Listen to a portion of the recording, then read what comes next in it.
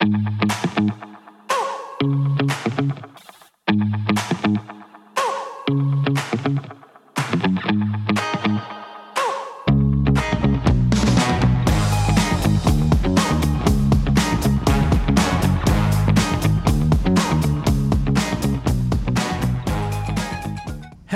I am Tony Silveira. I welcome you to my evening devotional. This week, I continue the series of miracles of the Old Testament, and we're seeing miracles in the wilderness. Tonight's episode is regarding Nadab and Abihu, and we can find this passage in Numbers chapter 10. Verse 1, Now Nadab and Abihu, the sons of Aaron, each took his censer and put fire in it, and laid incense on it, and offered unauthorized fire before the Lord, which he had not commanded them. And the fire came out from before the Lord and consumed them, and they died before the Lord.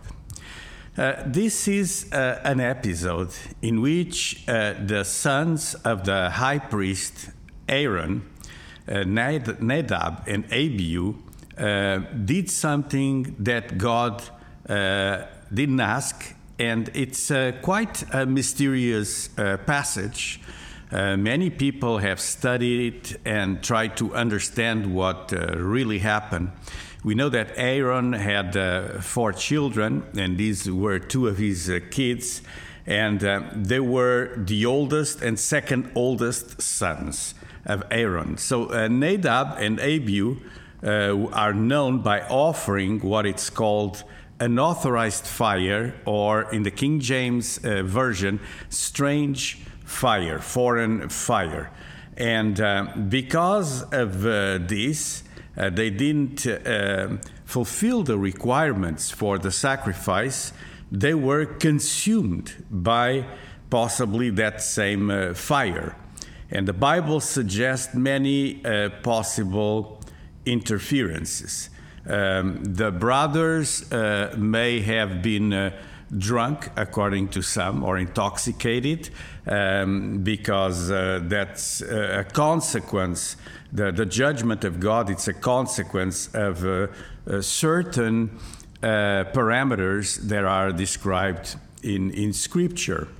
But their unauthorized fire was met with an unquenchable one, with the fire of God. God killed them on the spot in a dramatic fashion.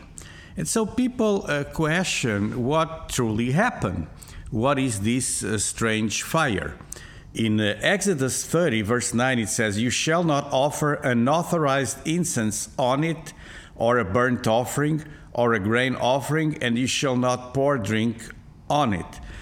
So there were parameters, instructions, and they disregarded those parameters. And this verse reiterates what happened to them. And worship really matters, and how we worship matters also. Nadab and Abihu went rogue and did what God had not commanded them in the house of God.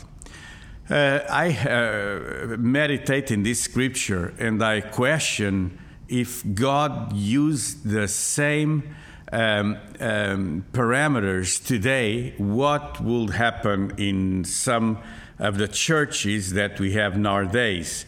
Are we offering unauthorized or strange fire in the altar? And given the lack of clear reason for the death of Nadab and Abihu, ancient rabbis and medieval commentators suggest other reasons.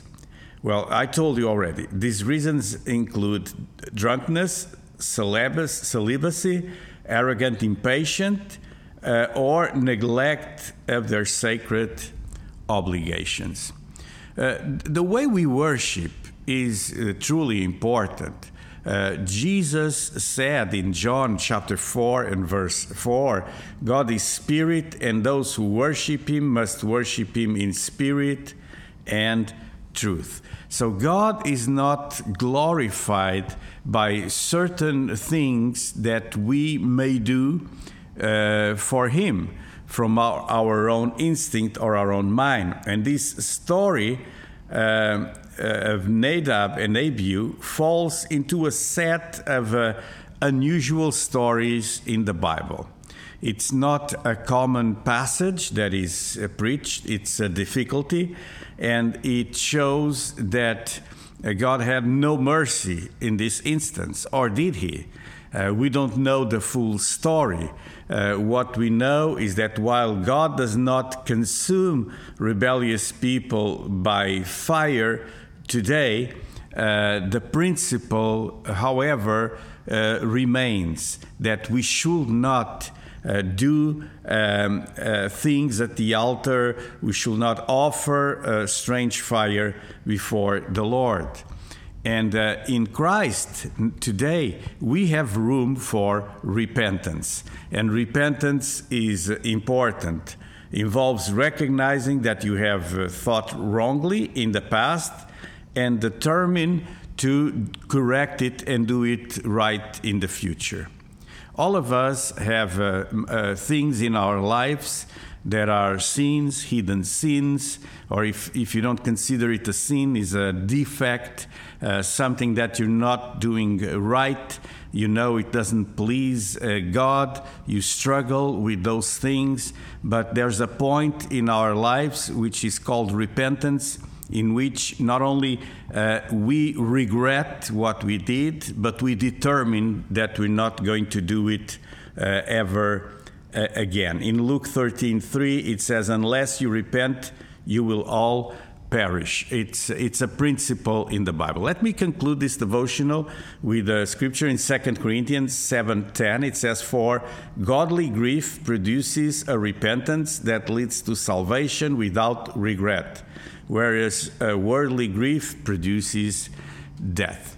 We may assume that Nadab and Abihu fell into the category of unrepented or without a possibility of change, of transformation. And that is why in this dramatical manner we see this miracle that's not a positive miracle, but nevertheless it's a sign and a wonder that God did in the wilderness. I'd like to conclude praying for you. And as I pray tonight, I believe that God wants to lead all of us to repentance. Maybe there's things we did, maybe things even in church that didn't please God. They were like strange fire, but the mercies of the Lord are the cause of us not being consumed. And it's just because of the mercy of God that we survive foolish things we do and things we do without thinking. And tonight I would like to warn you that we should walk in holiness, and we can count on the grace of God, on the mercy of God, but we don't know when judgment will be manifested. So let's walk in the fear of the Lord. So let me pray. God, I pray for my friends tonight watching my evening devotional. I pray, God, for your mercy over our lives. If we ever offered foreign fire, unauthorized fire in the altar, God, please forgive us. Bring your mercy. Lord, we want to repent tonight from past sins and walk in holiness before you. In Jesus' name I pray. Amen. I hope you've enjoyed this devotional. This is my evening devotional every weekday at 9 p.m. You can watch it on YouTube, Facebook, but first of all, I want to introduce you to Substack. And if you if you do a search, My Evening Devotional on Substack, you will find the page where you can subscribe, and you can also access all of the archives. This was it for tonight. I will see you here once again tomorrow for another episode of Miracles in the Wilderness. God bless you.